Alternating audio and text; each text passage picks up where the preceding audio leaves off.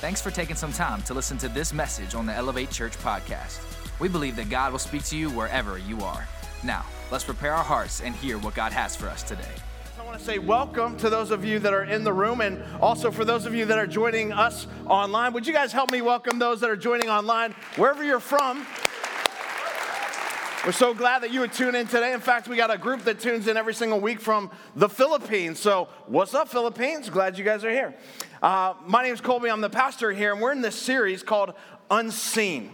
And I know for some of you, it might be an uncomfortable kind of series because we're talking about spiritual warfare. And we learned last week that we are in a battle. Whether you believe it or not, doesn't mean it doesn't exist. We're in a battle. That's what Paul tells us as he's writing to a church in Ephesus of new believers, new Christians. They're kind of just getting their feet wet, and maybe that's some of you in the room today or some of you watching online. You're new to this whole thing, and he talks about how we should live our lives, how we should conduct ourselves, how we should walk worthy of the calling that we have as followers of Jesus. And then at the end of this letter, he says, but finally, there's something I have to tell you. That if I don't tell you this, then it would be spiritual malpractice on my part because you need to know what you are up against.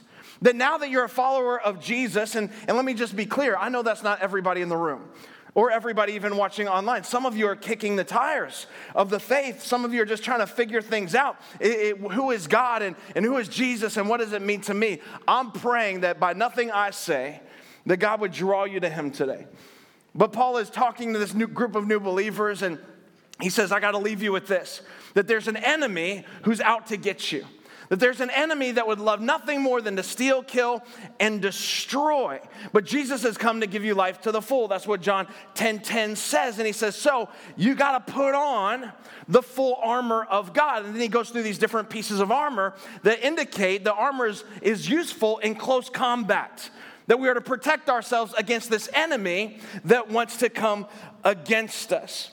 That if we're going to win in this life, not only do we have to win in the natural, but we have to win in the spiritual, because he says there are two different realms that the enemy wants to operate in, that we are a spiritual being, by the way. That the spirit part of you is a part of you that will last for eternity. And so we're a spiritual being, and so our fight is not just against flesh and blood, but against principalities and against these forces of wickedness that come against us. So Ephesians 6:11, he says this, put on the full armor of God so that you can take your stand against the devil's schemes. Everybody say schemes. That's what we're going to talk about. That while we believe our enemy is unseen a lot of times, it doesn't mean he is unknown. And that if we don't want him to have an advantage over us, we need to expose the way that he operates. Because again, we are in a battle. And the Bible is clear. It says we're in a battle against the forces of darkness and the forces of light. And I know that sounds a little Star Wars-ish, but that's the reality of what God's word says. Romans 13:12 says, let's put aside the deeds of darkness and put on the armor of light. Ephesians 5:8 says, for at one time you were darkness. That at one time you were living this way, but now, right, you are light. You're the light of the Lord. So walk as children of the light. John 8:12, Jesus said, I'm the light of the world. And whoever follows me will not walk in this darkness any longer, but will walk in the light of life. So the reality is there are these two sides. And there is this pull, and we are in a war. And again, just because you don't believe it doesn't mean it's not happening. Just because you can't necessarily see the fight all the time doesn't mean one doesn't exist, right? There are a lot of things that you can't see that you believe in. You can't see the wind, but you believe in the wind. You feel the effects of the wind. You can't see the flu, but you believe in the flu, especially if you get it, right? You feel the effects of the flu. So just saying that you don't believe it so you're not going to engage in it doesn't mean it doesn't exist. In God's word, I would say if you want to deny the reality of the spiritual adversary, it's to deny the reliability of the scriptures themselves. Because 55 times, and it depends on who you're talking to, but 52 to 55 times, the enemy is mentioned in God's word. 26 of those times, he's mentioned by Jesus himself. So we're in a war against our spiritual adversary. And I want to dig into this a little more today from the title of Discerning the Devil. And I think this is going to be a kind of a heavy note kind of message. So if you want to grab your notebooks, grab your pen, be prepared to write some things down. Because in this series on spiritual warfare, I'm approaching it like this is boot camp. Like we are in the early stages of boot camp trying to figure out how the enemy operates in our life. And I'm just going to be very honest, I don't understand it all. That might be some of you. I don't get it all. I'm not approaching it as that I have it all figured out. I want you to know that. I'm just kind of learning with you. But there is an enemy that's working in the natural and in the spiritual opposing us. And one of the first fundamental things that we have to do in this warfare is to accurately identify and assess who the enemy is. Write this down. You can't defeat what you can't discern. You can't defeat it. You can't reject, you can't resist something that you don't recognize. And so we need discernment to know, is this the enemy coming against us, or is this something else? Because our adversary will show up in many different ways, in many different forms, in many different places. And if we're not living from a place of discernment, we're not going to know how to defeat him. It would be like going into a fight and not knowing who you're fighting. It would be like some of you just starting a fight in here today. Don't do that. But if you did, and just started taking sides and just fighting, you don't know who your allies are. You don't know who your enemies are. And the reality is, I think a lot of believers are getting derailed and detoured, and their destiny is getting put on hold because they're not sure exactly who they are even fighting. But the Bible's clear, when we wake up, when we become aware, the enemy loses his advantage, 2 Corinthians 2:11. And I pray that you commit this scripture to your heart. It says, in order that Satan might not outwit us, we are not unaware of his schemes. There's our word again. The same author, right, in Ephesians, who says, put on the full armor of God so you can stand against his schemes, says the enemy has schemes. He's coming against us. And if we are unaware of his schemes, then he has the advantage in our life. And again, I submit that some of you, you're fighting an enemy and you have no idea what's in his arsenal. You're fighting an enemy and you don't even know how close you can get or how far you should stay away because you're not sure of the weaponry that he has. You're fighting an enemy and you don't know how to properly manage that fight. And a lot of Christians, I feel, fall into this trap, and we're being outmaneuvered by the enemy. But here's the good news. I got some inside information today. I got some classified intel. In fact, this message is going to self-destruct in 28 minutes and 37 seconds. Because the Bible helps us to expose him for who he is so that we can have the advantage over him and we can accomplish all that God has for our life. And this classified intel is found in Ephesians 6:11, where Paul says, take your stand against the devil's schemes. Schemes. He doesn't say take your stand against the power of the enemy, right? The enemy does have a certain degree and dimension of power, but that's not the issue that Paul is raising. He's saying you need to stand against his schemes. He is a schemer. Now, what exactly is a schemer? We need to understand who our enemy is. Check this out. A schemer is a person involved in making underhanded or secret plans. Anybody know any schemers? We got some schemers around. We got some schemers that are planning and plotting, and that's what the enemy does. He's strategically refusing to unveil his plans in order to be a schemer, in order to be sneaky and crafty. In fact, that's how we're introduced to him at the very beginning of God's word. In Genesis chapter 3, verse 1, it says, now the serpent was more crafty than any of the wild animals the Lord God had made. He's crafty. He's sneaky. He's a schemer. And so the enemy shows up in the garden, not wearing a red spandex onesie, wielding a pitchfork, right? And got some horns on. But he shows up in the garden as a snake. Because if you've ever had a garden, you're not surprised to see snakes there. Don't miss this. He shows up looking like he belongs there. He shows up. He's crafty. He's a covert operative. Well, many of us are looking for the devil in these overt kind of ways, these overt manifestations. We're chasing shadows. We're playing shell games, trying to decipher, is this the enemy's working? Or is this something else? How does the enemy function in my life? Is this Satan attacking me? Or is this God testing me? Maybe you've asked that question. Or is this God, is this God, testing me when in reality it's Satan attacking you? And if you don't have discernment, you're not going to know, do I learn a lesson from God in this, or do I oppose the enemy? Are you with me? So we need discernment.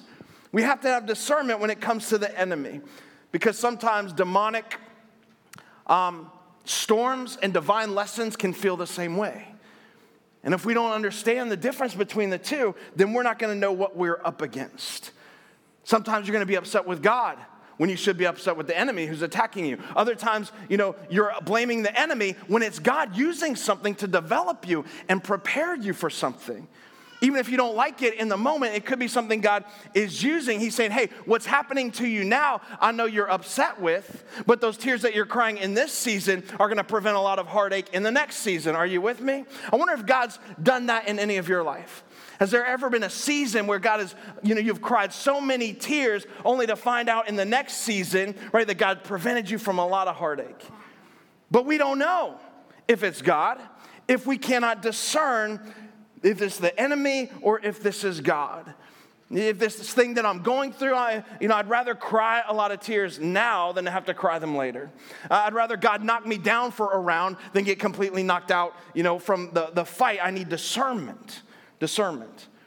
I need to, know what to rebuke. Is what I rebuke the right thing, or do I resist the right thing or the wrong thing? And the enemy is a schemer. And so the first thing I want to do is kind of ask that question. How do we know if this is God preparing me, or if this is the enemy paralyzing me, or if this is just life? In fact, Ecclesiastes says sometimes things just happen. Good things happen to bad people, bad things happen to good people. Sometimes it's just life, so which is it? There was a time Jesus was with his disciples, and they were approached or encountered a man who was blind from birth. Look at it, it's in John chapter 9. The disciples asked the question, Jesus, who sinned? Was it him or was it his parents? Is that the reason why he's blind? Because back in this time period, they believed that it was your sin, that created the infirmity that you had. And Jesus debunks that myth. He says, no, you got it all wrong. It wasn't this guy. He didn't sin. His parents didn't sin. Now, real quick, we know that the only sinless person was Jesus. That was it.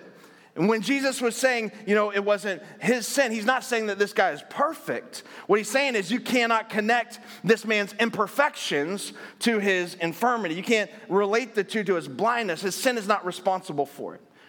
And so Jesus didn't give an explanation for it. He said this man was just born blind. He said, however, God will get glory out of it. So sometimes it's a product of we live in a fallen world, that there's sickness, that we have health issues, that we live in a fallen, broken world, and God can use those and have miracles happen and get glory out of those things. But sometimes it is the enemy. But how do we know? Sometimes the enemy will attack you and send storms against your life. There was another time where Jesus straight up performed an exorcism. And this is radical as it gets in Mark chapter 5. I would encourage you to go read the story, but there was a man living in the tombs of the Gerasenes. And he was filled with these demonic spirits. And he was going about the tombs. He was crying out day and night, the Bible says. He was cutting himself with stones, doing some self-sabotage in his life. And some of you, by the way, you don't have to be literally cutting yourself to be self-sabotaging you. You can have some self-sabotaging behavior, dating that guy you shouldn't date. That's metaphorically cutting yourself, right? Making those decisions you shouldn't make. That's metaphorically, that could be cutting yourself. But there's this guy in the tombs, and they try to bind him up. They try to shackle him. And he rips through the chains because he's got this supernatural kind of strength. And Jesus says, all right, we're going to go help him. Guys, get on the boat. We're going to the other side where he is. And Jesus knew where he was going. Jesus knew what was happening. And the disciples obeyed, got on the boat, and what happens? A storm comes against them.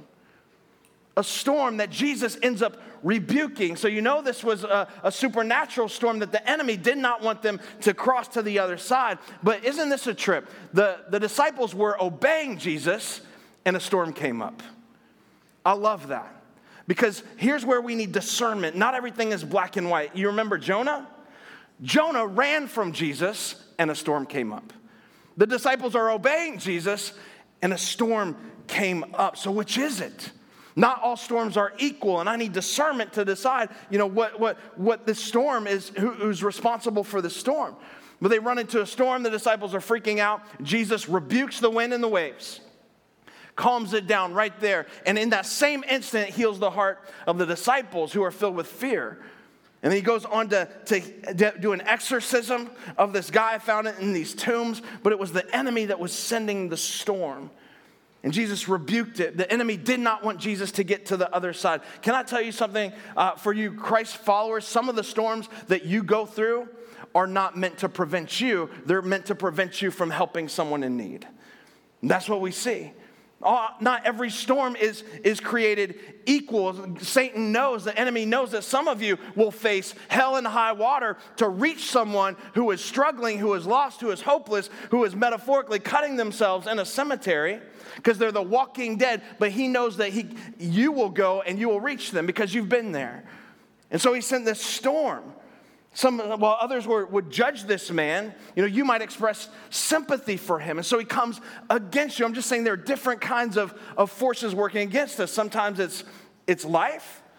And sometimes God will get glory out of that. Sometimes it's an enemy sending a storm. I need discernment because they're not all the same. Other times, one more, God allows. God will allow some things to happen. I can take you to John 11 and show you Lazarus. If you remember Lazarus, something that could have been prevented. In fact, they said, Jesus, come quick. Lazarus, whom you love, is about to die. But he waited. He did not come. In fact, he waited for 4 days. He wanted him to be 4 days dead before he got there. Why? Because Jesus could trust Lazarus with trouble. He could trust him with trouble. See, it's one thing when we talk about, can we trust God? Can I trust God? It's another thing when God trusts you.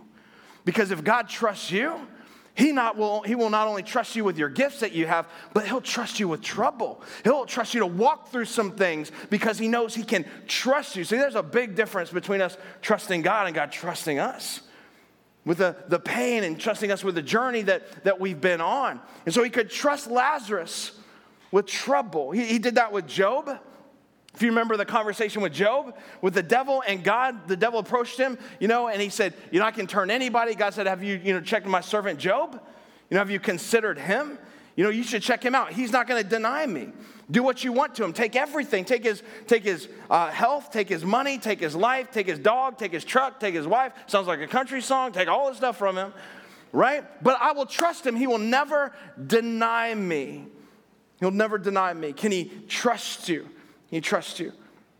And so it's one thing for God to get glory out of your gifts. It's another thing for him to get glory out of your trouble. And while we're on that, let me just say, the people that have walked through something, man, I don't care how gifted you are, how smart you are. If I'm going through a storm, if I'm going through something terrible, I don't want to know, the gifts that you have. I want to know, how did you get through what I went through?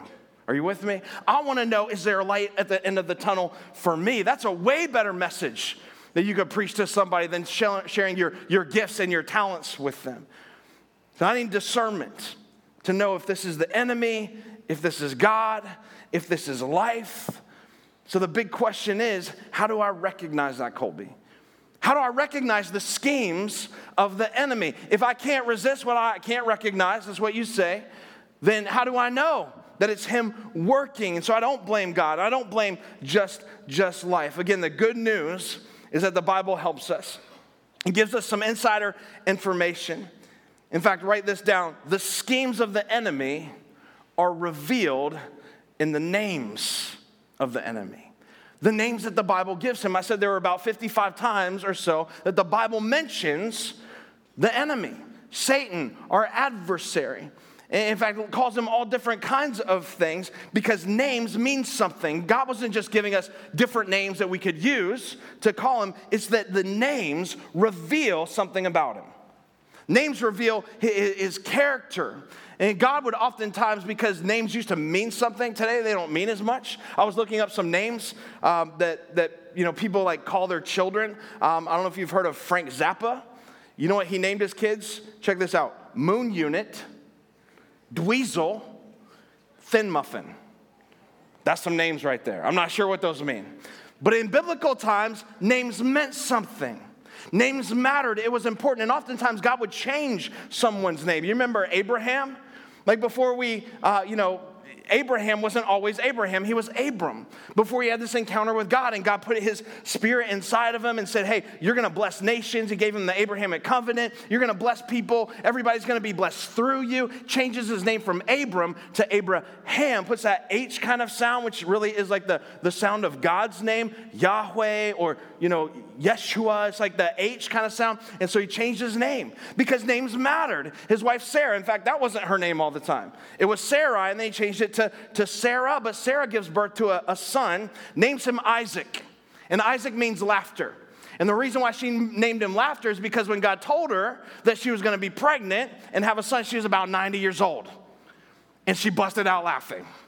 She's like, are you crazy right now? Right? Like some of you, if God told you you're going to be pregnant at 90, you'd be laughing or crying. You'd probably be crying, right?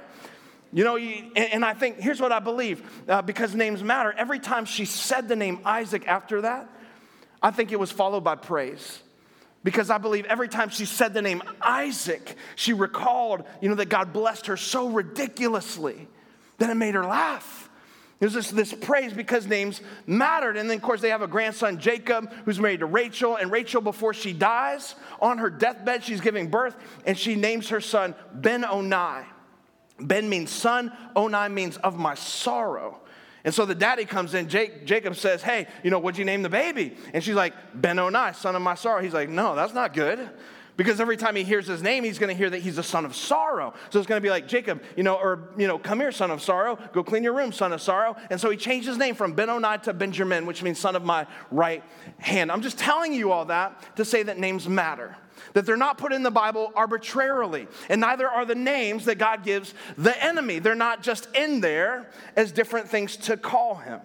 That God is revealing something through his names about his schemes. And so I want us to look at just a few of them in the time that I have.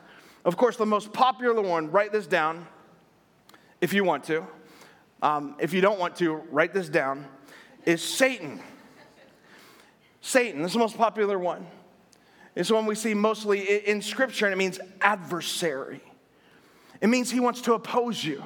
He's adverse to anything that God wants to do in your life. He wants to block the direction that God has for you. He doesn't want you to live a full life. He is an adversary to you. He is a blessing blocker, a joy blocker, a happiness blocker. He doesn't want you to live the full life that God has for you. And so the scheme of Satan as our adversary is to write this down: disrupt. He's a disruptor. 1 Thessalonians 2:18, Paul says, we wanted to come to you. Certainly I, Paul, did again and again. But Satan, what did he do? Say it out loud. He blocked our way. He wants to stop you from reaching God's destination. He wants to block the direction of God in your life, which means there are certain doors that he's going to shut. There are certain places, certain interests that the enemy's going to block in your life. So how do we know?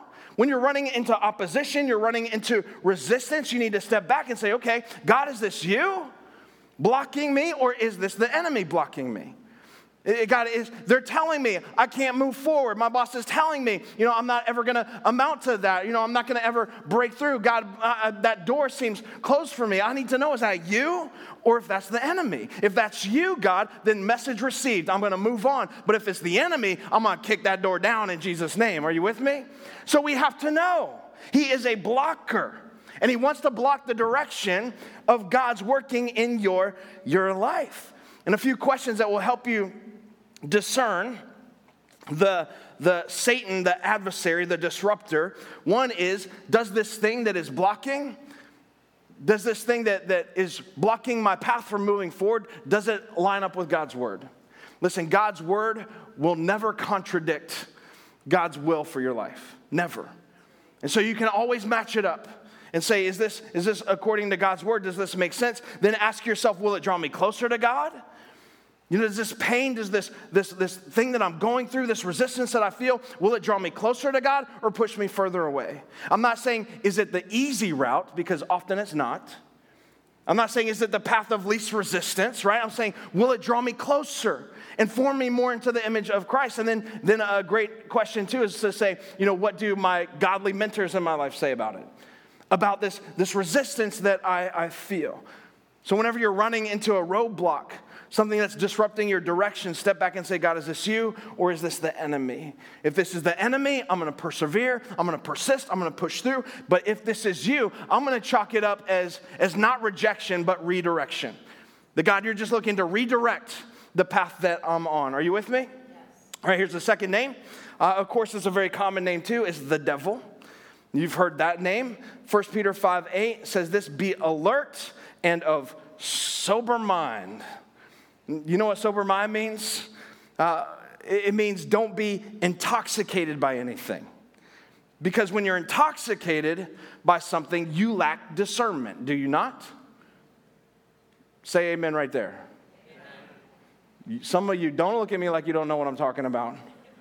When you are intoxicated, you lack discernment. Let me put it this way. Do you remember a time maybe BC, like before Christ? When maybe you had a drink or two or a dozen, right? And it impaired your ability to make good decisions. This is Elevate Church. I know where some of you have been, all right? I've been there too. Like, I get it. And that's what he's saying. You need to be of sober mind. Don't be intoxicated. Don't be drunk. Don't lose your mind because your enemy prowls around like a roaring lion looking for somebody to devour. And the word devil, write it down, means slanderer. He's a slanderer. He's looking for someone to devour, to destroy. And the scheme of the slanderer is to discredit. He disrupts. As Satan, as the devil, he wants to discredit you. He wants to defame your character. He is a character assassin. And so Paul tells us don't be intoxicated by anything, because when you're intoxicated by something, you don't make the best decisions. You'll do things you know you shouldn't do. You'll say things you know you shouldn't say because your filter will be off. You'll be inebriated and you won't be able to think straight. And the enemy is prowling around waiting for a moment for you to make a decision like that so he can use it against you. He'll take anything like that, any seed, right, of any kind of mistake that you made and use it to slander you. Use it against you to impede any kind of impact that you could make with your life. Last week I told you that the enemy cannot take what God gives you. He can't take your gifts. And because he can't take your gifts, he wants to take your credibility. Because if he can take your credibility, he'll nobody will be able to receive your gifts because you've completely lost your credibility. And so he prowls around looking for something to identify that will take your credibility. He is a slanderer. And one of the ways that he does it is by saying false things about people to ruin their reputations. And he does it through the vehicle of gossip. You know, God hates gossip. I mean, he hates it, loathes it. And you've heard of the 7 deadly sins. He says in Proverbs 6:16 that there are 6 things the Lord hates. Yes, 7 are an abomination to him. Like he can't stand it. A proud look, a lying tongue, hands that shed innocent blood, a heart that devises wicked plans, feet that are swift in running to the devil, a false witness that speaks lies, and one who sows discord. God hates it. And twice in there, he says it has something to do with your lips. Arguably, I could say 3 times.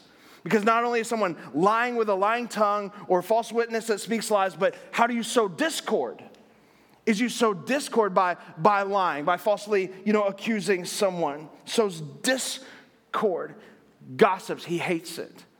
And the enemy is a slanderer and he uses gossip. The devil will plant a bad seed about someone in your mind. Someone that you don't even know, someone that you've never even met. And he will use that and prevent you from ever building a relationship with them because you've established some preconceived, prejudged, that's where we get the word prejudice, prejudged thoughts about them that aren't even accurate.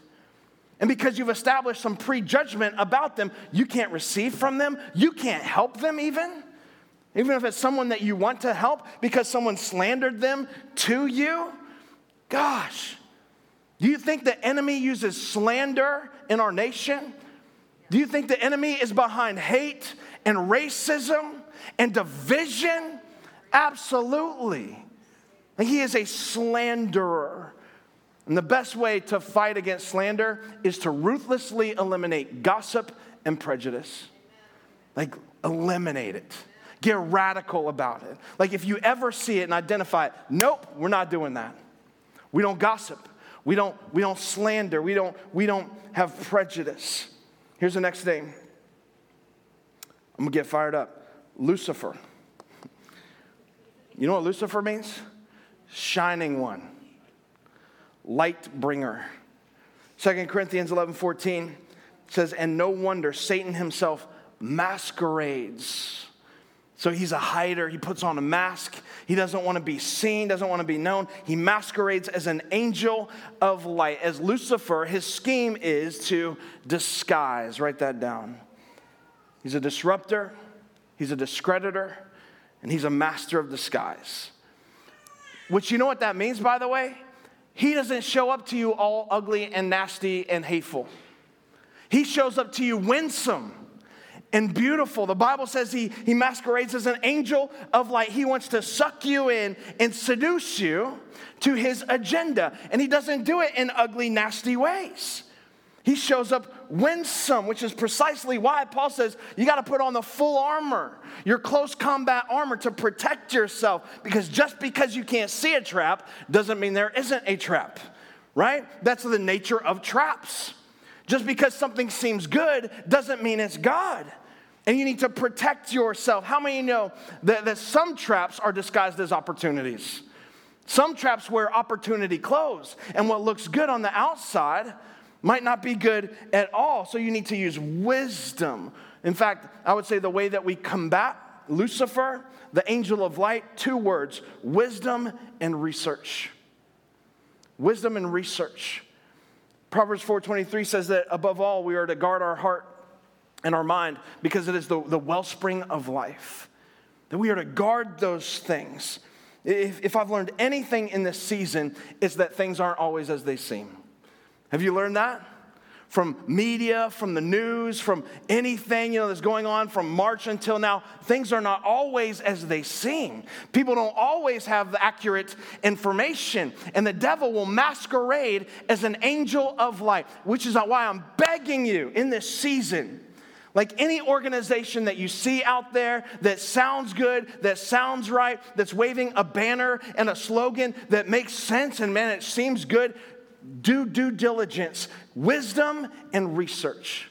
Find out about it. What is the core values of it? What are the tenets of those organizations? Like you have to do that before you buy into it. In fact, before you vote, and you better vote. Don't make me come down there, all right? Like we've been given a gift in this nation that a lot of people don't have, of freedom to vote. And so I will tell you, you better go out and vote. I will never tell you how to vote. But what I will say is, don't vote Republican. Don't vote Democrat. You vote according to God's kingdom values. Are you with me? Like, I'd say, thy kingdom come, thy will be done on earth as it is in heaven. So you vote according to God, what is it that's going to help bring your kingdom more to this earth? Vote that way. I will never tell you how to vote. I'm not going to do politics from here. We have political people that come to this church. This platform is not for sale. The only, platform that we're going to push from here is Jesus Christ. That's it. That's all said and done, period. But I believe he would have us vote with kingdom values. I believe he would have us look into what God's word says and make sure the way we vote lines up with what his word says. But the enemy is a master of disguise. Master of disguise. Lucifer, the shining one. Here's the last one I want to give you. And that is Beelzebub. Beelzebub. Matthew 12:24 says, but when the Pharisees heard this, they said, it's only by Beelzebub, the prince of demons, that this fellow drives out demons. Talking about Jesus. So they're calling Jesus an individual who is being influenced by the devil. And this was the religious people of the day. That'd be like church people saying, Jesus, you're the devil. Like, how messed up is that? Is Beelzebub means, write it down, Lord of the Flies. Anybody have to read that book in school, Lord of the Flies? One person. I was in a play, a drama back in like 4th grade, Lord of the Flies. I played the part of Piggy, if you remember Piggy. Typecasting. All right, Lord of the Flies was a pagan idol. And they thought the Lord of Flies would protect them against swarms of flies. You have to remember in this time period, they didn't have Raid. They didn't have, Deep Woods Off, with DEET. And so they thought this pagan idol actually protected them against flies. Don't miss this. Flies don't harm you, but they can certainly distract the fire out of you. And when he says Beelzebub, he's saying, hey, he's a schemer, that he's not necessarily looking to harm you and tear you down, but his way of getting you is to distract you. It's to distract you, to keep you off of track, for the direction that God has for your life. He's a distractor. Write that down, distracts. Because if the devil can't cause you to sin, man, he'll certainly distract you from doing anything great, from doing anything that God wants you to do. And some of you realize that. You said, this is the year. I'm going to get things together. I'm going to work it out. But here come the flies, distracting you. This is the year. And here come the flies. And some of you maybe have said, you know what, this is the year. I'm not going to date any more creeps, any more losers that only want one thing. But then what happens? Here come the flies, DMing you, slide into your Facebook. They're flies. And the enemy wants to distract you and to pull you off of course. And if he can use any little thing, any little fly that will keep you from fulfilling God's ultimate plan for your life, he will. Here come the flies. Maybe it's starting something, launching something that God's put on your heart to do. And here come the flies, keeping you from fully investing, from taking that risk, whatever it is. And here's what I know. Has anyone been distracted this year? It's a ridiculous question. I submit not all of it, but a lot of it, it's flies. Because you get to decide how you finish 2020. No one gets to decide that for you. None of the craziness that's happened, none of the constant nitpicking and fighting, not even the election gets to decide the way that you finish this year. Come on. Distractions. I'm trying to get better at this in my own life of saying, you know what, God? Those little things, those little arguments, little times people come into the office and knock on the door, hey, did you hear so-and-so, and it's just silliness. It's nothing but a distraction. It's flies. It's flies. I have a calling on my life. You have a calling on your life.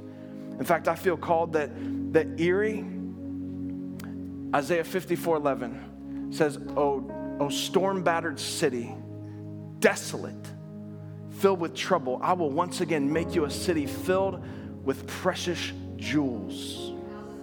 You know what Erie's called? The Gem City. I believe that's a word for our city. I believe why we're here, why I'm here, why my family's here, why a lot of you are here, is because we believe so greatly that God wants Erie to win against depression, to win against hopelessness, to win against hate, to win against racism. Like, we believe that God is for Erie, for God so loved Erie. We believe that with all of our heart, that God wants us to win. But how many of you know it doesn't always feel like that? Doesn't always feel like the Gem City. And the same is true in your life. The changes that you want to make, it doesn't always feel like you're making progress. In fact, a lot of the areas that you feel like you fall over and over and over again, I submit some of that's flies. It's flies. And we need to expose the enemy for who he is. One of the greatest weapons we have against the enemy is focus. If we would fix our focus on things that matter. You don't want to get distracted by the little flies, then you focus on what does. See, I think a lot of our fight against the unseen enemy is not about exercising devils. I think a lot of it is about exercising discernment and asking God, is this the enemy? Is this you? Is this life? Because if we don't know and aren't aware of his schemes, we'll be ignorant to them, and he'll have the advantage. Would you guys stand up wherever you are? I just want to pray this over us today. God, I ask that through your word, you would give us wisdom. Your word says that if we ask for wisdom, you will give us wisdom. And so, God, we need wisdom to work against the schemes of the enemy. We need to expose him for who he is, a slanderer, God, someone that shows up as an angel of light, trying to influence and seduce. And it's, God, it's only by your word that we can line up, is this truth? Is this you or not? So, God, I pray that you would give us discernment in the battle against our spiritual enemy that would love nothing more than to steal, kill, and destroy. That we are in a battle between the forces of light and darkness, whether we believe we're engaged in it or not. For some of us, it's time to wake up and get engaged in the fight. Get engaged in the battle that's happening around us, God. Some of us have been sleeping. And in Jesus' name, we want to wake up and be aware of all that's happening around us. God, we just ask that you would open up our eyes and let us see and understand all that's working against us. Give us wisdom against the enemy. Give us courage, God, to take steps of faith when it's you moving. Give us courage to maintain course, God, when it's you that is preparing and doing something inside of us, God. Even if we are crying in this season, we know that it's going to produce something for us in the next season. And so, God, we just ask that you would give us discernment. And when it's the enemy blocking our way, that we would chalk it up to not rejection from you, but a new direction that you are leading us to. And so, God, we just pray that you give us that spirit to discern the devil and his workings in our life. And with every head bowed, every eye closed, there are some of you today that battle between goodness and evil, light and dark is raging inside of you. And it will continue to do that. The Bible says that Jesus came as the light. And if anyone is in him, there is no darkness. They will walk in the light of life. And for some of you, you feel that battle and you've never surrendered your life to Jesus, whether you're watching online or you're here in the room. And I believe that God right now is just drawing you to him. Say, hey, that battle that's going on, it's my battle. It's my battle if you'll surrender it to me. If you'll once and for all confess that you need a Savior, you need Jesus desperately. The Bible says that when we do that, he comes inside of us. He makes his home in our heart. He gives us a fresh start, a new beginning. That he'll lead us into his light. Give us the Holy Spirit to guide us. Some of you, that's a decision that you need to make today. Because Jesus died on the cross for our sins, so we did not have to do eternity without him or apart from him. And so as we confess him as Lord and we believe in our heart that God raised him from the dead, the Bible says we will be saved. And if that's where you are today and you need to make that decision, I want to lead you in a prayer wherever you are in this room or watching online. You can use your own words, say something like this: Jesus, today, I give you my life. I pray against the enemy and this battle that's raging inside of me. I confess to you I'm a sinner and I can't do life without you. Jesus, thank you for saving me. Thank you for dying on the cross so that I could live. And from this moment on, you are my Lord and Savior. In Jesus' name, amen. Amen. Come on, celebrate today. Thanks for checking out this week's message on the Elevate Church podcast, and we hope you really enjoyed it. If you made a decision to follow Jesus, congratulations. Welcome to the family. We would love to know about it, so please let us know by going to elevatechurch.com/yes. There will be some practical resources that will help you as you start this journey. If you want to support the mission and vision of Elevate Church to help people far from God reach their full potential in Christ, go to elevatechurch.com/give. We'll see you soon. Have a great week.